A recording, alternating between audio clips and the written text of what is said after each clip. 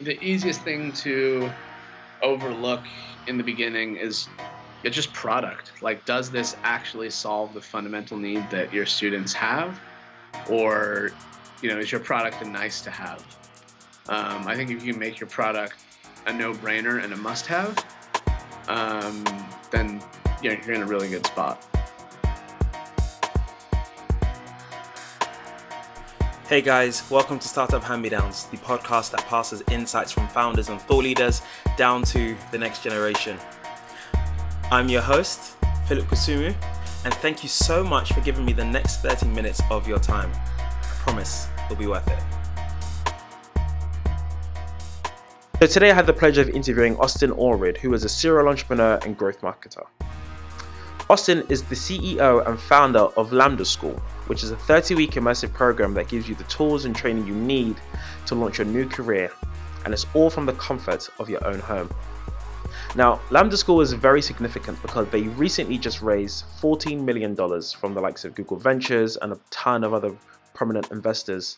But the reason why all these investors and myself find Lambda School so interesting is because you don't have to pay anything upfront in order to take a course. They simply take a percentage of your salary for the 2 years following, and it's always capped at $30,000. Now, this is significant as so many people look to make a transition into more technical roles or more technical careers. They can finally do that now without having to worry or save up a ton of money in order to do so. As a college dropout, it's quite ironic how Austin ended up starting school. But his story is pretty incredible, and you'll hear just why. So Austin, thank you so much for coming on the show today. Yeah, thanks for having me. So Austin, when you are out and about, how do you introduce yourself to people? Usually I don't. But generally speaking, I would say, yeah, I'm the co-founder of Lambda School. And then I would let them say, oh, what's Lambda School? And then I would say, yeah, we train software engineers and data scientists in live online classes for free in exchange for a share of their future income for 2 years. Wow, that's great. So before we get into, I guess, the great work that you guys are doing at Lambda School, which literally is the topic of conversation of so many of, conversations me and my friends have, is like, guys, we're in the wrong career. We need to be engineers. Talk to me a little bit about early life. So what was it like growing up? Yeah, I grew up in Utah. Pretty small town, simple life, just hung out with friends and did our own thing. I got the internet as a birthday present when I turned 8. I just heard of this thing called the internet and thought it sounded cool, and that really plugged me into a new world from there, I guess. So yeah, since then, I've really been living mostly on the internet. Wow. And so were your parents engineers or in that space, or like what did you know about the internet? So my dad was an accountant, so he kind of used it. But I mean, back then it's hard to remember. There wasn't very much happening. It was a pretty new thing. So I just thought it sounded interesting. And there when you're in a smaller town, there are only so many ways you can plug into the outside world. So you can read books or magazines, but it seemed like something that was cool. And so I got on some of the early bulletin boards and was just hooked. Nice. And did you go to college? I couldn't find anywhere online if you studied. Yeah, it's because I went to college for a couple semesters and then ended up dropping out. Went to go work at another tech company. Okay. And then, so what was it like dropping out of college? What did your parents think about that? I think they saw it coming. I had always really not liked school. But I was just really frustrated with my whole college experience. I felt like, it was expensive and I wasn't getting anything out of it, and all sorts of, I was just very frustrated. Felt like I could have been doing a lot more. So Yeah, I think they saw it coming. They were hesitant. It's funny. I was married by the time I dropped out, and my wife is a first generation college graduate ever. Wow. So it didn't bother her family at all. They're like, oh yeah, very few people go to college. Um, but my parents were a little bit more skeptical. I think they assumed that it was a silly phase that I was going through, and that I would figure it out and go back. But no one would say that. Um, but yeah, it really was like I have nothing against learning. I have nothing against school. It just felt like very suboptimal use of my time, and I wanted to learn faster, and that's what we did. That's great. They must love the fact that you started at school as well. It's like, hey, see, I went back to school. Yeah, exactly. So then I guess you ultimately, after that, you joined the founding team of Stoptopia, right? Yeah, so that was actually before. Oh, So I started Subtopia when I was about 18. That was a ticket brokerage firm. So the longer story is, falling in love with the internet, got really used to, buying stuff on eBay. Our family went to New York and we were going to go to a Broadway show. And so I looked at tickets on eBay and saw that they were really expensive.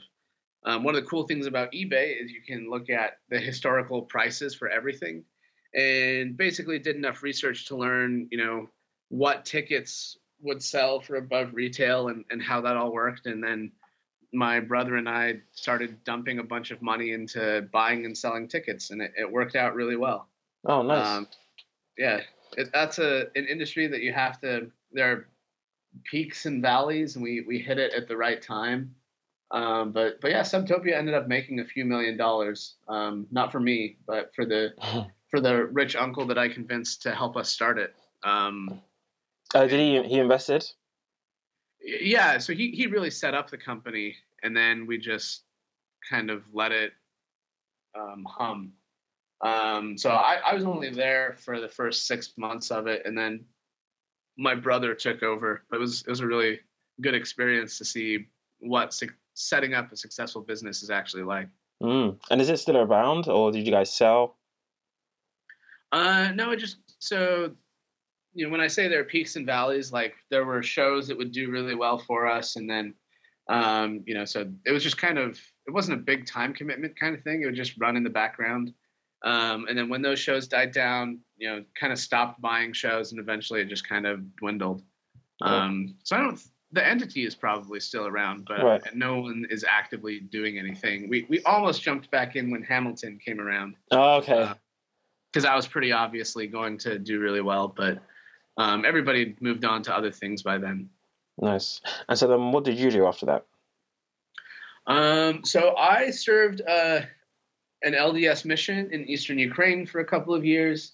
Then I came back to the U.S., got bored, moved to China for a while, came back to the U.S. again, got bored, um, moved to Silicon Valley, lived in a car for a while, and then ended up where we are today. Wow. Okay, let's backtrack a little bit there. So, what were you doing in Ukraine? So I served a mission for the LDS Church. Okay, Um, yeah, nice. And how long were you doing that for? that was 2 years. 2 years. And I guess during that time, were you not thinking about getting into business or anything like that? You were just like solely focused on like serving God. Yep, that's exactly right. That's great. And then what did that kind of like do for you, like spiritually, emotionally? Where did that take you?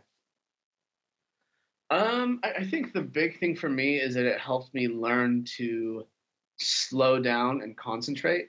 Mm, So part of serving a mission is you don't use the computer, you don't use the internet, you don't use Facebook.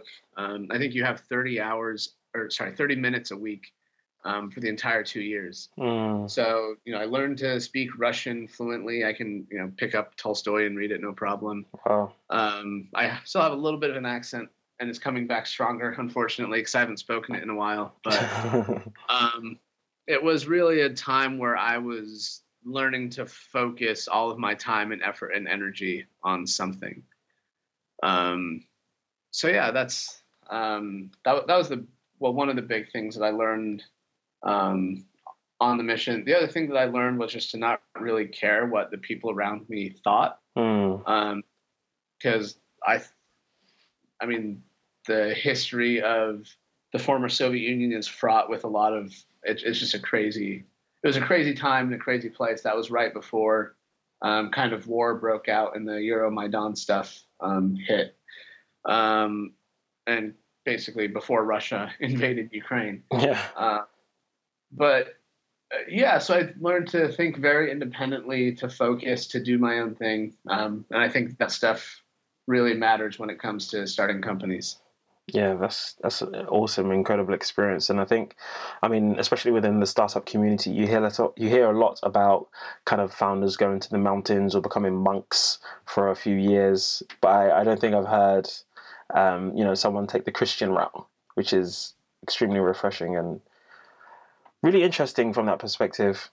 I guess that whole experience almost ultimately shaped who you are now. Yeah, that's exactly right.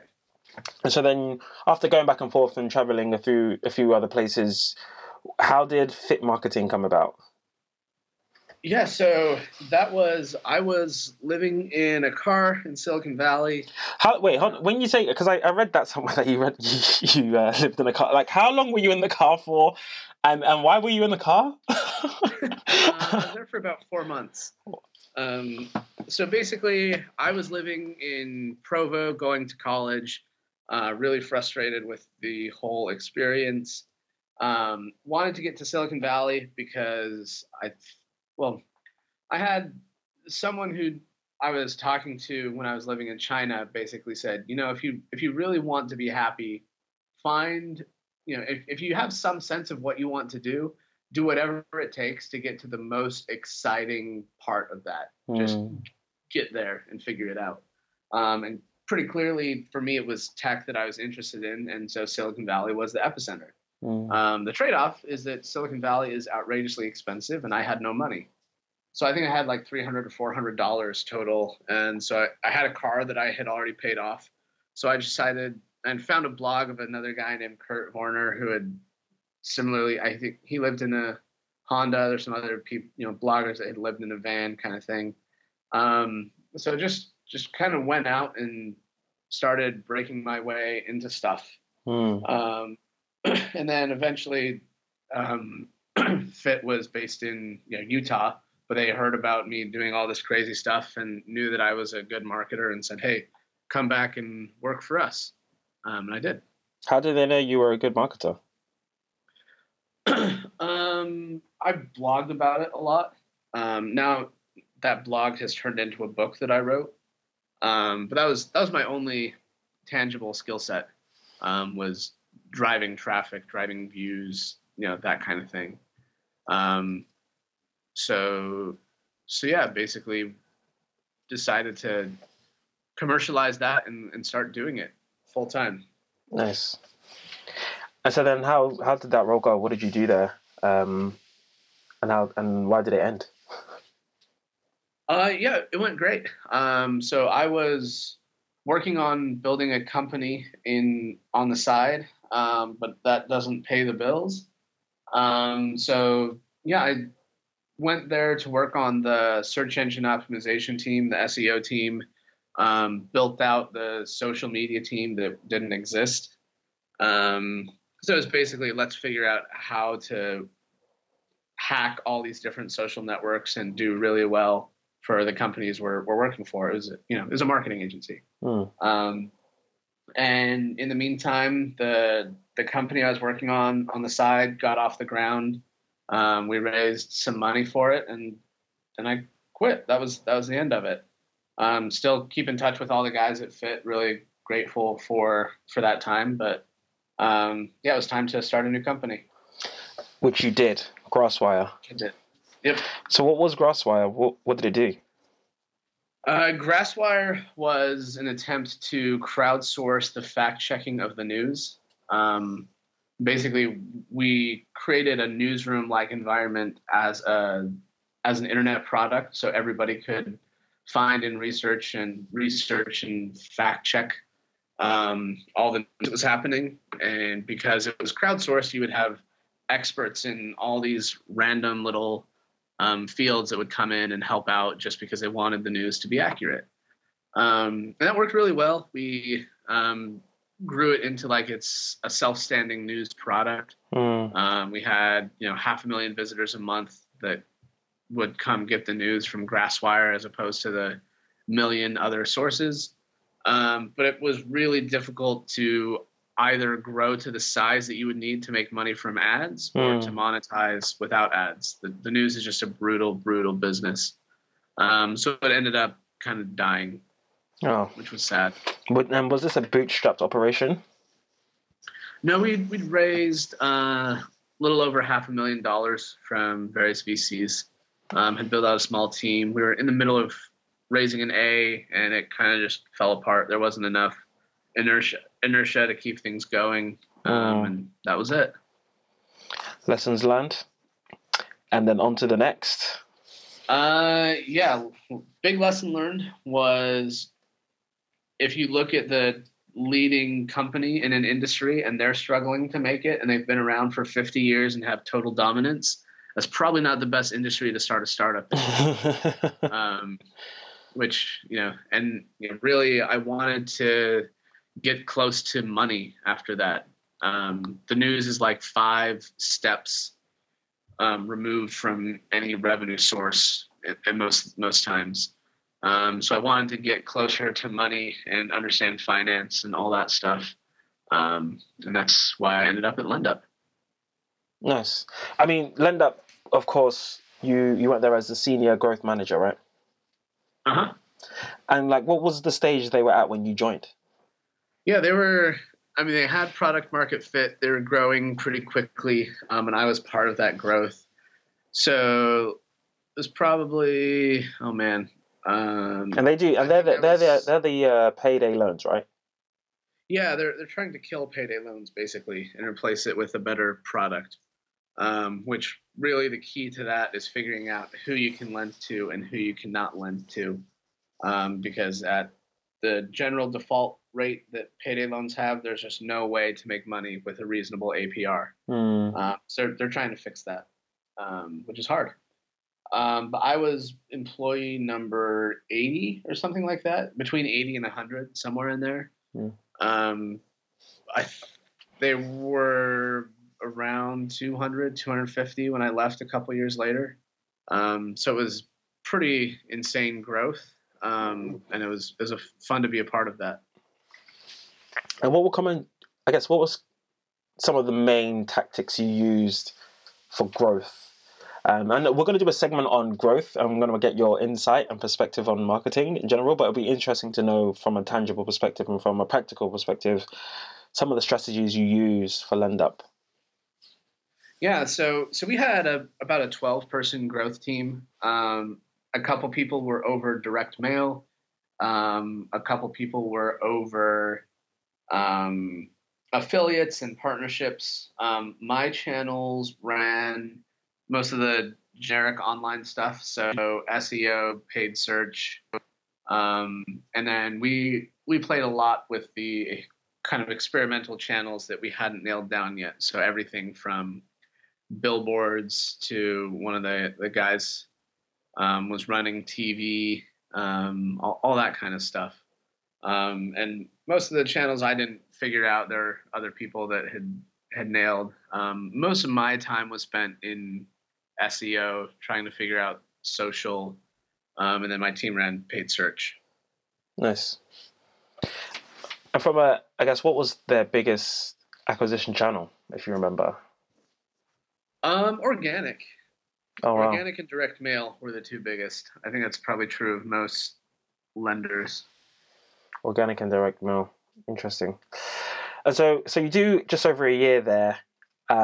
Things were going well, and then I guess you came up with this idea of a school. Yep, that's exactly right. So were you thinking about the school the whole time? Where did this idea come from? The real idea came from when I saw, when I was working at GrassWire, we were running that out of kind of the middle of nowhere in Utah, by the town where my in-laws are from, kind of by their farm. It's 4 to 6,000 people, depending on when you're looking at the data. And just kind of realizing the differences in opportunity and earning power that are in those different places. And realizing that, the folks in that town, there was really no shot of them becoming a software engineer. There are no schools that taught it. They would have to move somewhere else and pay $15,000. And that just seemed like too big of a hill to climb for most people. Yeah. So, originally the idea was just, hey, let's, create a code school and make it really good and put it online. And then in doing that, we realized the number one reason people aren't going to code schools is because it's just too risky. It's risky from a financial aspect. It's risky from having to move and putting your life on hold. And started figuring out how to de-risk it for people, which is how we ended up at the, free upfront, pay nothing until you're hired, making more than 50K model. That is, honestly, when I saw this, I was like, this has to be the best program on the internet. I mean, because like I said, a few friends of mine were literally having a discussion, and it was like, I want to change careers, or I would love to become a programmer. I have no background in programming, but some of these schools online, they look great, or some of these boot camps, but there's so much money up front, and just the idea of having to save and get that just puts you in a strange conundrum, right?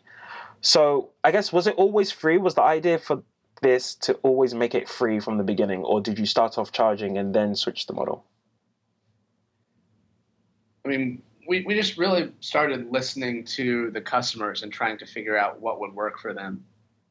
We started out, so in our second cohort, which turned out to be a lot bigger than we thought it was going to be, we just emailed everybody and said, hey, it sounds like, we were always emailing people trying to figure out what was going on. And basically they said, look, I would love to participate, but I don't have, $10,000. So we sent out an email and said, look, if you'll pay us $1,000 up front, so that we know that you're committed, we can cover the rest until you get a job that pays more than 50K. And we had like 150 people say, okay, I'm in. And we're like, whoa, actually, we can't do that many. Yeah. So that made us kind of go back to the drawing board and figure out what it would look like from first principles.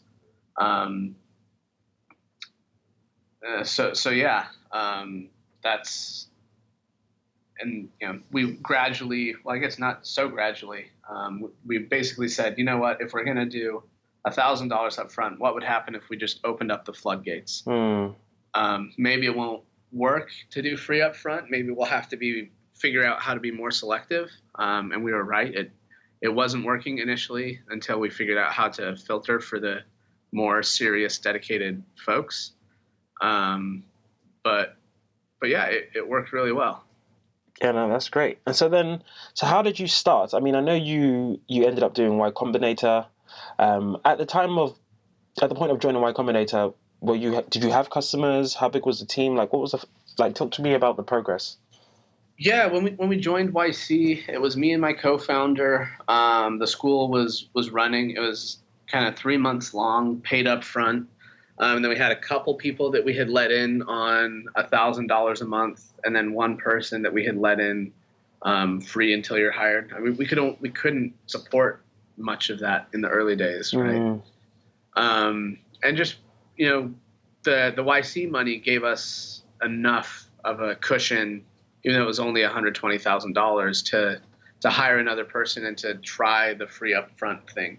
Right. And we said, we feel like it needs to be longer than 3 months. Let's make it 6 months. Let's actually teach computer science, because if we're going to get people hired with any level of certainty, that's what it will take. Yeah. And so yeah, started doing that, and it's been a similar model since. We've still made it a little bit longer, but yeah, that's basically it. And is this a full time? I mean, I know the whole idea is that it's remote working. So how does the program work over the 30 weeks? Yeah, basically it's full time. So the 30-week program is full time, 8 a.m. to 5 p.m. Pacific. It's synchronous, it's live, it's interactive. It's like going to school all day, but not having to go to a physical location. We also have a part-time program that's just over a year long, and that's Monday through Thursday for 3 hours, and then Saturday for 3 hours. So it's a big time commitment. Yeah. And, it's a big commitment all around. We spend a ton of money training these students. They spend a lot of time learning. It's a big deal to switch careers. Yeah, it's huge. And so I know you guys have raised recently your Series A, 14 million, which is amazing. Congratulations. You have some of the biggest names as investors, from Stripe to Google Ventures. Like, how did that come about? So we weren't looking at raising a Series A that quickly. We just closed a seed round. We announced the Series A last month. We actually closed it in like April. Wow. So there's kind of a 6-month delay between closing it and announcing it. Mm-hmm. But really, it came down to, we met a few people that were really interested, including Patrick Collison and the partner at GV and some other folks that we didn't end up taking money from. And we were like, look, there's still a lot to prove out here. We'd only had 7 or 8 students hired. We're still figuring out the model, but they were like, you know what, we think that, you'll figure it out. So let's just, instead of waiting for 6 months, let's do a Series A now so you can start to grow faster. Wow. Instead of, waiting to burn down the 4 million you have or try to turn it around at a really small scale. Yeah. So it was I'm sure it will go down as among the easiest Series A's. Yeah. Which was nice. Yeah. And so what are the plans with the money? I mean, what do you guys plan to do? I mean, the first thing is just grow. It costs us a lot of money to train students. And if you only have a couple $1 million in the bank, your ability to grow is kind of hamstringed by that. Now we don't have the same constraints. So we've added more courses. We've added iOS, Android, data science, and then we're starting to grow internationally as well. So next year we'll be in the UK, the EU generally. We'll see whether or not we have to call out the UK as separate. Yeah. But yeah, we'll be in Europe. Still free up front. We're still working out all the details, but similar model, just in Europe. Nice. So I want to switch gears a little bit now and talk a bit more about, I guess, marketing from a startup perspective. I mean, obviously, you've got your book, The Secret Sauce. It's a very, well-regarded book by many kind of hackers and growth marketers. So what goes into creating like a strong marketing strategy? Yeah, I think, first and foremost, it's really figuring out exactly who your customer is, exactly what they want, exactly what they need. And as a result of that, where they will gather, what their thought process is like. So I think the most important part is definitely, the discovery. And I think that if you're going to be a successful growth marketer, there's a pretty good chance that process of discovery will change the product itself. It'll change what you're offering. So the reason Lambda School is so successful is, we can be the best code school at marketing, but that doesn't really matter unless we figure out what the students actually need, which is to not pay until they get a job. And then there's a whole, you really have to have the entire organization built around making that possible, because it is not easy to say, hey, it's free until you get a job. So I think the best, growth marketers will have some say over the product, and they'll be able to work with the rest of the team in order to make whatever needs to happen. Yeah. And where have you seen most entrepreneurs make mistakes when it comes to approaching marketing or getting the word out about their product, specifically technology products? Yeah, I like to say that our job as Lambda School on the growth side is really easy, because we're competing against products that just, they don't have the same I mean, they don't have the same offering, right? It's really difficult when one school is saying, hey, we know that this works. You don't have to move anywhere. We'll provide everything free until you get a job and then you pay us back. And the other one is saying, take out a loan and pay us $20,000 and we'll hope it works out on the other side. It's just really difficult to compete against. So I like to say that the big secret of how you become the best growth marketer is you attach yourself to the best product. So being a growth marketer at Facebook today is really freaking easy. Yeah. Yeah, no, that's true. Yeah. It's like, hey, we have all of your friends on this platform. Do you want to see what your friends are doing and talk to your friends? Then sign up and it's free. That's not a hard sell. So yeah. And I know you mentioned earlier that raising the 40 million was fairly straightforward, but I know it wasn't a main focus of yours. But when do you think is a good time for entrepreneurs and startups to kind of consider raising funding? I'll sound a little bit hypocritical here because generally speaking, my advice is to delay that as much as you can. The reason we could raise so easily at that point was because we didn't really need to. We could have figured it out and we could have gotten to profitability without raising based on the success that we were seeing. So it's really easy to convince an investor to give you money when it's, hey, look, we want to pour fuel on this fire that's already working and make it really big. In fact, I regard that as a mistake from the first company, that we didn't really have a product that made sense yet in the broader marketplace. And we said, we'll take some money and then we'll figure it out, which is the reverse of the way I think you should do things, which is figuring it out and then raising money. Figuring out. But sometimes, before you done your Series A, you said you had a seed round closed at 4 million. And that was the same story. By the time we had closed the seed round, we'd done like $250,000 in revenue. Wow. And it was just me and my co-founder. So we could have figured out how to make it work. It just would have been really slow. Yeah.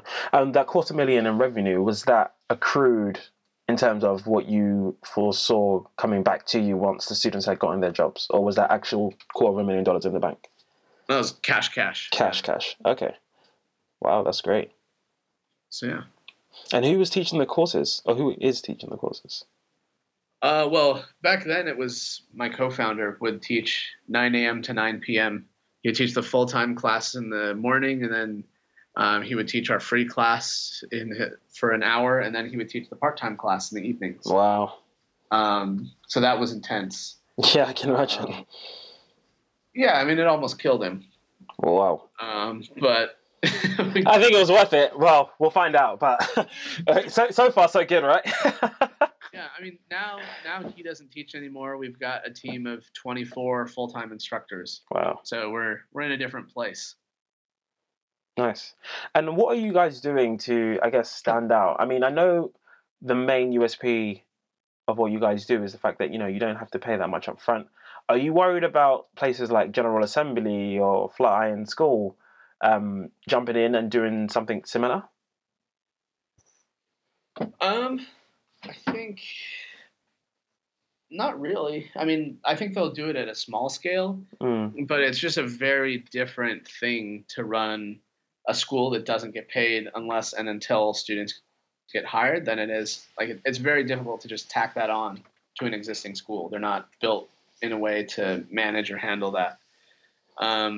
So there's a lot that has to happen for that to be feasible. And frankly, we're still figuring some of it out. I'm sure there will be other entrants into the market, but I think if there are, they will underestimate how difficult it is to make work. Yeah. At a certain point, it's just hard, right? So we'll see. I'm sure there will be other people adopting the model and trying to figure it out alongside us. No, I agree. And I think it could be more of a validation of the approach as well, because I think if there are more people in the market, ultimately there is a skills shortage of engineers anyway, so it can only be, I guess, good in that sense, right? Yeah, no, I mean, I consider us, I look at the electric vehicle market, and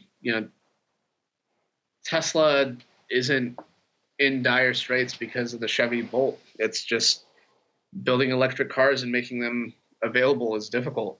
So the more people in the market, it's not necessarily a bad thing for anybody. Yeah. I mean, you've worked with a number of entrepreneurs and you founded your own company as well. I mean, what are some of the things, or what's the one thing, I guess, that you think most entrepreneurs overlook in the beginning? I mean, I guess the successful ones probably don't overlook anything. I think Yeah. The easiest thing to overlook in the beginning is it's just product. Like, does this actually solve the fundamental need that your students have, or is your product a nice to have? I think if you make your product a no-brainer and a must-have, then you're in a really good spot.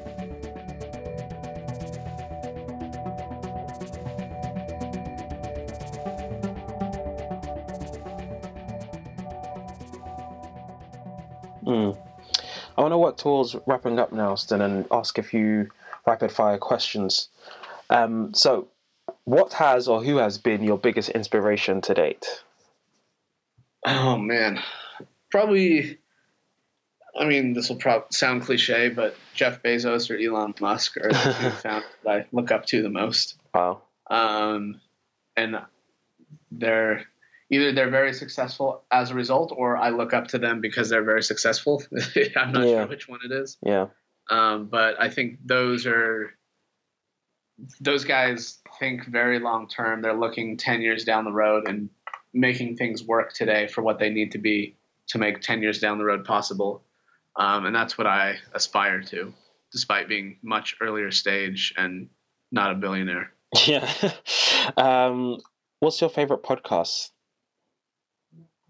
Oh man, that's a good question.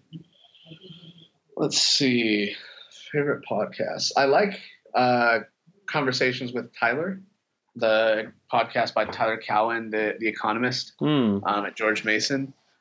That's probably my favorite. Okay. Favorite blog other than your own? Blog? It's got to be Slate Star Codex. Okay. Favorite book? Favorite book of all time is Les Miserables by Victor Hugo. What's that about?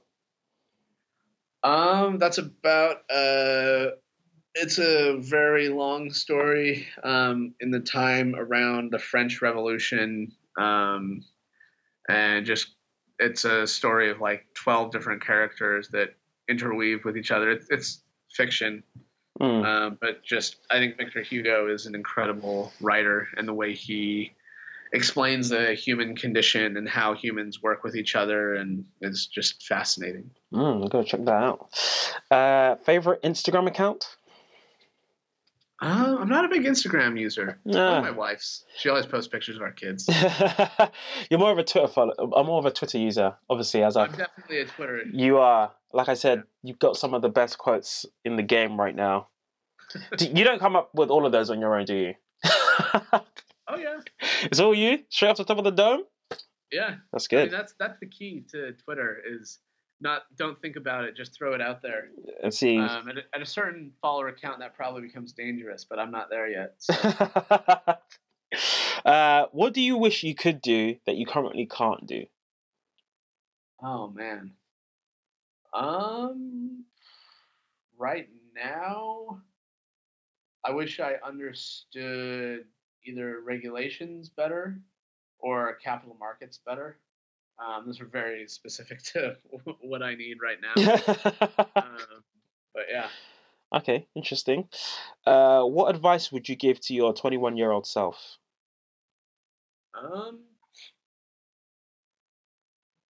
Get started, because I don't see any way that my 21-year-old self would avoid all of the issues that my 29-year-old self is running into. So just start running into them now and figuring it out. It's unavoidable. Yeah, that's good. If you had $100 in your favorite city, what would you spend it on? Food. Fair. What's the one thing startups should ignore in the early days? Um, People that don't matter.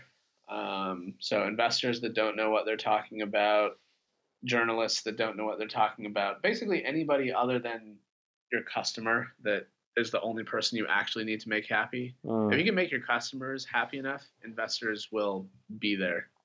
So just focus all of your time on customers.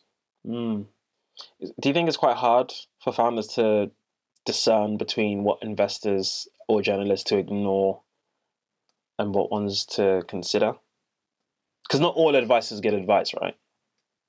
Yeah, I think that's definitely hard. I think on average, it's very rare that an investor actually understands your company, and you have to recognize that the advice that they are giving you comes from the very limited understanding of your company that they have. So there are things that you should listen to them a lot on, like what is the fundraising market? What's, they understand that stuff backwards and forwards. They're always talking to other investors. They know what it takes to raise a round, generally speaking. But the stuff that you should be wary if you're listening to investors on is stuff like product roadmap. Especially if your investors ever contradict something your customer is saying, the customer is probably right. So and especially I think it's also difficult to take seriously it's easy to over-index to what random people are saying that don't understand your customer. So for example, when we said, hey, we're launching in the UK, my inbox was full of people saying, hey, actually your model is not going to work in the UK because the UK already has, cheap university, blah, blah, blah. But the other half of my inbox was people saying, oh, I'm so glad you're coming to the UK. How can I apply? I'm ready to start today. So I think people pay too much attention to macroeconomic trends they don't understand instead of, what is the decision like at the customer level and what are they actually basing their decisions off of. So, the UK, there's definitely, it's cheaper to go to university in the UK than it is in the US. Yeah. But it's still, 3 to 4 years long, and that's a long time. Yeah. So anyway, be careful who you listen to, basically. Yeah, that's good. What's your vision for the company? Where do you see your company in 5-10 years? My vision for 5-10 years from now is that we have, we're teaching a dozen different things. So not just software. We have a nursing school. We have a finance school. We have whatever else. You come to us, you show us that you're capable and interested. And then we find the perfect place for you to go to and take care of the rest. So we can help cover stuff like, finances and, your day-to-day living costs. And we can still do it all risk-free. That's my ultimate goal, which will be difficult, but I think it's possible. That's great. Do you think your time working, I guess, in the 2-year ministry, I know we spoke about this earlier, has set the tone for the company?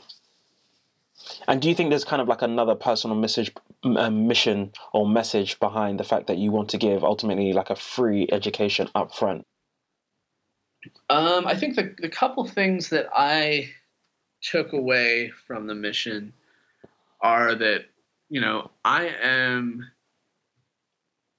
So by almost every measure, like worldly measure, I'm more successful than anybody I had met in Ukraine. But that was largely a result of the circumstances I was born into. They're just as smart, just as capable, have all of the same ambition and drive and hustle as I did, but I am relatively rich because I'm an American, is what it comes down to. And I think you can extrapolate that within the United States as well, that a lot of what I have just because I won the ovarian lottery, as Warren Buffett likes to say. The other thing that I took away was that people can do really hard things.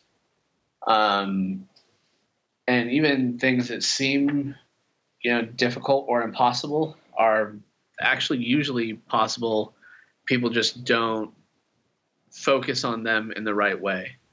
So it's pretty rare for an American to learn to speak Russian fluently. Yeah. But it's not impossible. You just have to put in the work. And I think one of the other things I learned was how important it is to have the right guardrails in place to help you learn what you need to learn, the right mentors available, and some stuff like that. But yeah, I think the mission was very, very, it drives a lot of my thinking, and specifically the missionary training center where we learned the basics of speaking Russian. It's pretty world-renowned language learning institute, and a lot of our pedagogy is based off of that today. That's awesome. Austin, thank you so much for coming on the show. It was awesome having you on. If people want to find you, where can they get in contact with you? Twitter is probably the easiest. I'm Austin Allred, with Austin with an E on Twitter. And then my email address is austin@lambdaschool.com. Awesome. Austin, thank you so much for coming on the show. Yeah, no problem. Thanks for having me.